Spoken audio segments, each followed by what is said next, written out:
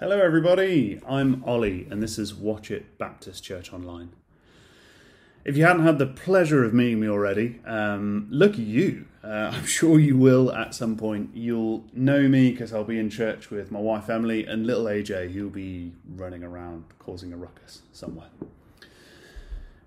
This is session 4 of going through Matthew 18. Mike introduced the round table way that we've been approaching these sessions, which was us just meeting together as a group wisdom to talk about various aspects of Matthew 18. Before we start, I'm going to pray. Lord God, thank you for the time that you've given us to just spend listening to your word and just trying to pick it apart and trying to live by it, Lord. I really appreciate all of the people here who have taken some time out to do this, because time is so precious in the modern age.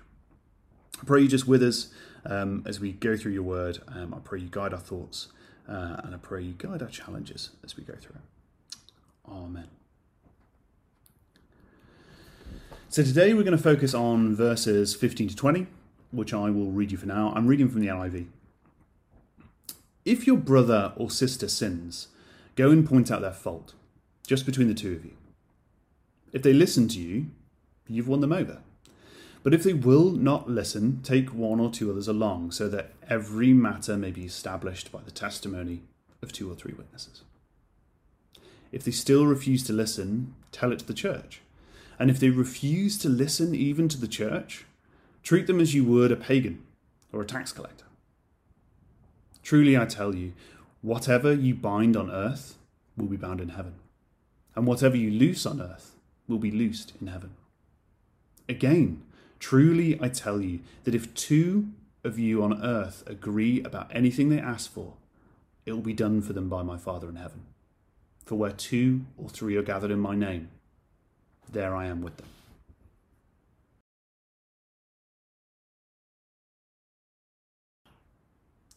Well, before we fully get started, I want to introduce some of the context of Matthew 18 and then talk about 3 points that I want to go through that I feel that Jesus is trying to get across in what he's saying here. Firstly, many commentators will tell you that there isn't a good way to split up Matthew 18. Somewhat unhelpfully in my NIV and probably your biblical translations as well, there are big titles in between all the sections. But the context here is really important. 15 to 20 is actually titled Dealing with Sin in the Church, which is incredibly dramatic. But I'm hoping to show you that actually some of that drama is for good reason. Matt spoke to us last week about the wandering sheep, about how joyful God is at finding those who are ignored, who have fallen away or stumbled. And also how God feels about people who cause other believers to stumble. Following these verses, we're going to go into the parable of the unmerciful servant, which I believe is a cautionary tale on how we should use the gift of God's grace. Sandwiched within them then, we kind of have this blueprint or guide on how to deal with people we feel are sinning. Some of us have experience of this being used as a way to strong-arm and enforce a very specific viewpoint. And to be honest, get rid of those who don't agree with it. Or else, some of us may have experienced this as a way of kind of nullifying a single voice that doesn't agree with the rest of us. But in the context of Matthew 18, this just seems really odd to me. Forcing a very specific viewpoint onto a group doesn't really fit with the warning of causing little ones among us to stumble. And getting rid of dissenting voices doesn't seem to fit with the warning against being unmerciful. I believe the author is leading us to a very different point. And I think we can take 3 key learnings from this. The first one I'm going to go through is that we are called to do things for ourselves and not really through our leaders. Secondly, that we are called to radical relationship building. And thirdly then, that we were going to rely on each other and our community to make all of this work.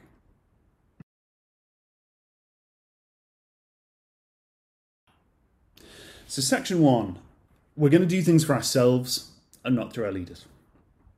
It's widely accepted that whoever wrote Matthew, they had a very good understanding of the Jewish law.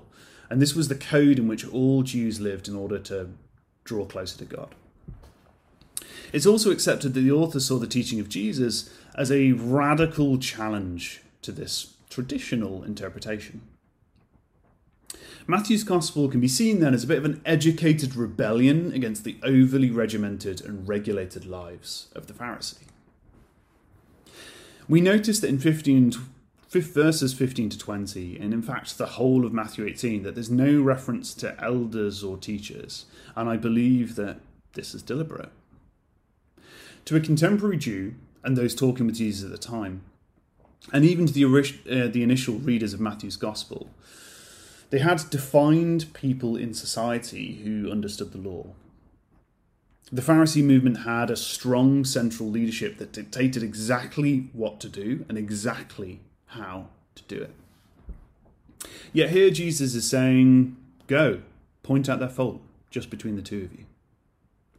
If it doesn't work out how you've hoped, well, bring one or two others along, so that every matter may be established by the testimony of 2 or 3 witnesses. So even when you are faced with difficulty, Jesus still puts the call to action on each of us as individuals. It's no surprise then that this concept is taken further when we jump forward to Matthew 23, which says, "But you are not to be called rabbi, for you have one teacher, and you are all brothers. And do not call anyone on earth father, for you have one Father, and he is in heaven. Nor are you to be called instructors, for you have one instructor, the Messiah. The greatest among you will be your servant. For those who exalt themselves will be humbled, and those who humble themselves will be exalted." There is certainly more to reflect on this passage, verses 15 to 20. But for now, I want to take a moment to acknowledge this often overlooked component. The first thing I feel Jesus is trying to tell us is that we have an active role to play. An active and engaged role in what we feel is right and wrong. Nothing here deflects that responsibility to our pastors or our deacons or even our good Bible studiers. Actually, the poignant message here is that we're called to do it ourselves.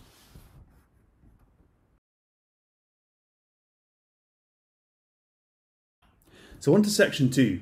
We are called to radical relationship building. The Jews listening to Jesus and reading this early account will have had accepted ways of dealing with differences. This often involved dragging people in front of witnesses, making public displays of legal correction, and reimbursement was often very well defined and even contractual. Yet here we don't even get a clear definition of what sins means. How can we possibly replace years of learned tradition or accepted legal activity with the simple notion of just talking about our problems on a one-to-one basis to resolve them? You can imagine this would have been shocking to those reading it at the time. It would have been an upheaval of a commonly socially accepted way of behaving. Yet, perhaps this is something we need to relearn, especially in a world where perhaps we feel too little and communicate too much. At any given moment when frustration sets in, a lot of us can reach into our pockets, pull out our phone, and broadcast that to our community, or even the world at large. It's a common joke in our house that there's no point complaining about something unless it's on Twitter, because businesses listen to public defamation. It used to be that you had to make a phone call to ensure you got money off on your bills, and now if you want something done, it's social media, every time. If you have a controversial opinion, don't worry about it. Just compose that Facebook post, fire it off to the world, under no circumstances. Stop to check for grammar. While this was written for its time, perhaps the message of Matthew 18 is the same. We have to even reimagine how we deal with each other. While the contemporary audience may have struggled with cold, legal interaction when others miss the mark, can we say that our use of social media or our want to talk to any other person other than the person we have a problem with is any less dispassionate? The second thing I think Jesus is trying to share with us is this. The true meaning of how to apply Matthew 18, 15 to 20 is how we deal with each other. We need to look at the ministry of Jesus as a guide, not just these 5 verses, not refer to some simple to understand bullet points or simple steps, but actually dig deep into our personal relationships with others to make this work.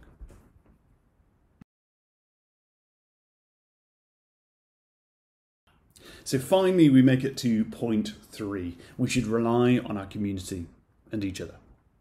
We're on the final point, so thank you for bearing with me this far. Okay, so we've talked about doing things for ourselves and we've talked about radical relationship building. And now it's time for the pointy end. Being honest, when confronted with Matthew 18:15-20, how many of us jump to the end? Specifically, and if they refuse to listen to even the church, treat them as you would a pagan or a tax collector. And perhaps even more ominously, truly I tell you, whatever you bind on earth will be bound in heaven, and whatever you loose on earth will be loosed in heaven. Honestly, I don't think we should avoid this challenge. Instead, let's wade in and try and pick this apart. Starting at the end, we as a church, when we gather in numbers, have the authority to make things happen, to bind things and to loose them. This verse and its terminology is often used out of context to refer to demons. However, commentators are pretty clear that this is about the discipline of humans. When we think of the wandering sheep that came before it and the merciful servant that is yet to come, perhaps this is equally a word of empowerment. Great, our opinions matter to God and we can make things happen with a heavenly authority. Also, it could be a warning. Your choices have consequences, and ultimately we will be called to make an account of the decisions we make. So how do we make sure we are wielding this power responsibly? I think the key is in verses 19-20. Again, truly I tell you that if 2 or 3 on earth agree about anything they ask for, it will be done for them by my Father in heaven. For where 2 or 3 are gathered in my name, there I am with them. The raw truth is, humans don't agree on anything. Have you ever tried to get a group of people out for dinner on the same day? Have you ever been to a trustees meeting? Have you seen the Houses of Parliament lately? Have you seen the UN? On every level, from our friendship groups right the way through to people helping guide our future, humans disagree. So then, perhaps this very simple message that you have to agree on something before it's bound or loosed is actually far harder than it first appears. So why do we put ourselves through it? Why do all these groups exist? Why do we still have boardrooms and committees and meet for Bible studies if all we ever do is disagree? I think the answer here is wisdom. Not knowledge or authority, but wisdom. The people you interact with every day have lived different lives to you, experienced different joys and different hurts, and they've learned from them. We need to rely less on our own convictions, but temper them with the convictions of others. The more divergent and diverse that group is, the better. There are hard-hitting examples to use here, but as this verse is pretty hard-hitting already, I'm going to use a softer one. And that is the iPhone 4. Released in 2010, it hit the market and everyone was super excited to get their new phone. They immediately started using it, bit-boppity booping, and doing all the things they love to do, accepting calls, text messages, social media, the whole lot. However, people started to realise that it had some problems. First of all, unbeknownst to the general public, Apple had designed the phone that the antenna was in the bottom left-hand corner. For a right-handed individual like myself, that's absolutely fine. I can use my phone pretty normally and not worry about it. However, as soon as people started to use it in their left hand, they covered the antenna with their palm. All of a sudden, calls would drop out. People wouldn't be able to send text messages. It would interrupt their daily life. And it cost the company millions, if not billions, in reformation damage in order to correct that fault. That was a relatively simple problem that could have been solved if they just tested it with people who were left-handed and had the foresight to include people in their groups that use their left hand more often. If we're going to treat somebody like a tax collector or a pagan, we best borrow all the wisdom we can. And the more diverse and wide-reaching that wisdom is, the better. Because sadly, occurrences like these are not as rare as we might think. If you ask around, a common joke is that church would be great if it wasn't for other people. And I've heard that multiple times from multiple different churches, so it's definitely made the rounds. Just this week, I was approached by a friend who used to have a faith. And they used to feel something genuinely when they prayed. But they're no longer a churchgoer.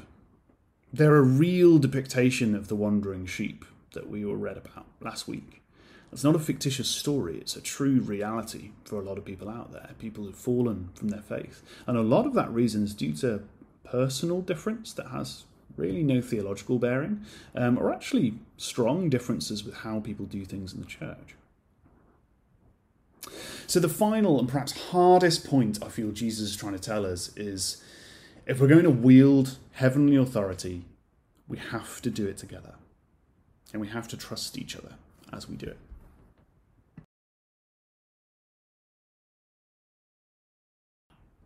So as we draw this session to a close, I just want to pray for us before we dissipate, and then I'm going to ask a few questions. Lord God, thank you for this time you've spent with us, and I pray that you guide us through what it is you wanted to say in Matthew 18, verses 15 to 20. I pray you give us the courage to encounter those difficult conversations we might have to have with others in the church. I pray, Lord, just guide us with the right words and wisdom in those situations, but actually help us build radical relationships and know what it means to build those relationships with others. Help us to be humble in that as we do it. And Lord God, help us to rely in the trust of others. Help us know what it is that you need us to do when we're, as a church, using a group wisdom to make decisions that really matter to your kingdom. Amen.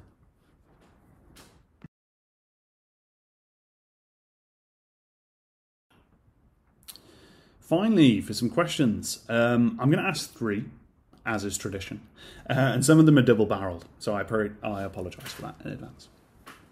Question number 1. What is it about your Christian life that you like to defer to others? And how would you take control of that? Question 2. Think of one person who you're struggling to build a relationship with. That could be at church or anywhere. Why is that? And what is the next step? And question 3. If you were struggling with something in your Christian life, who would you go to?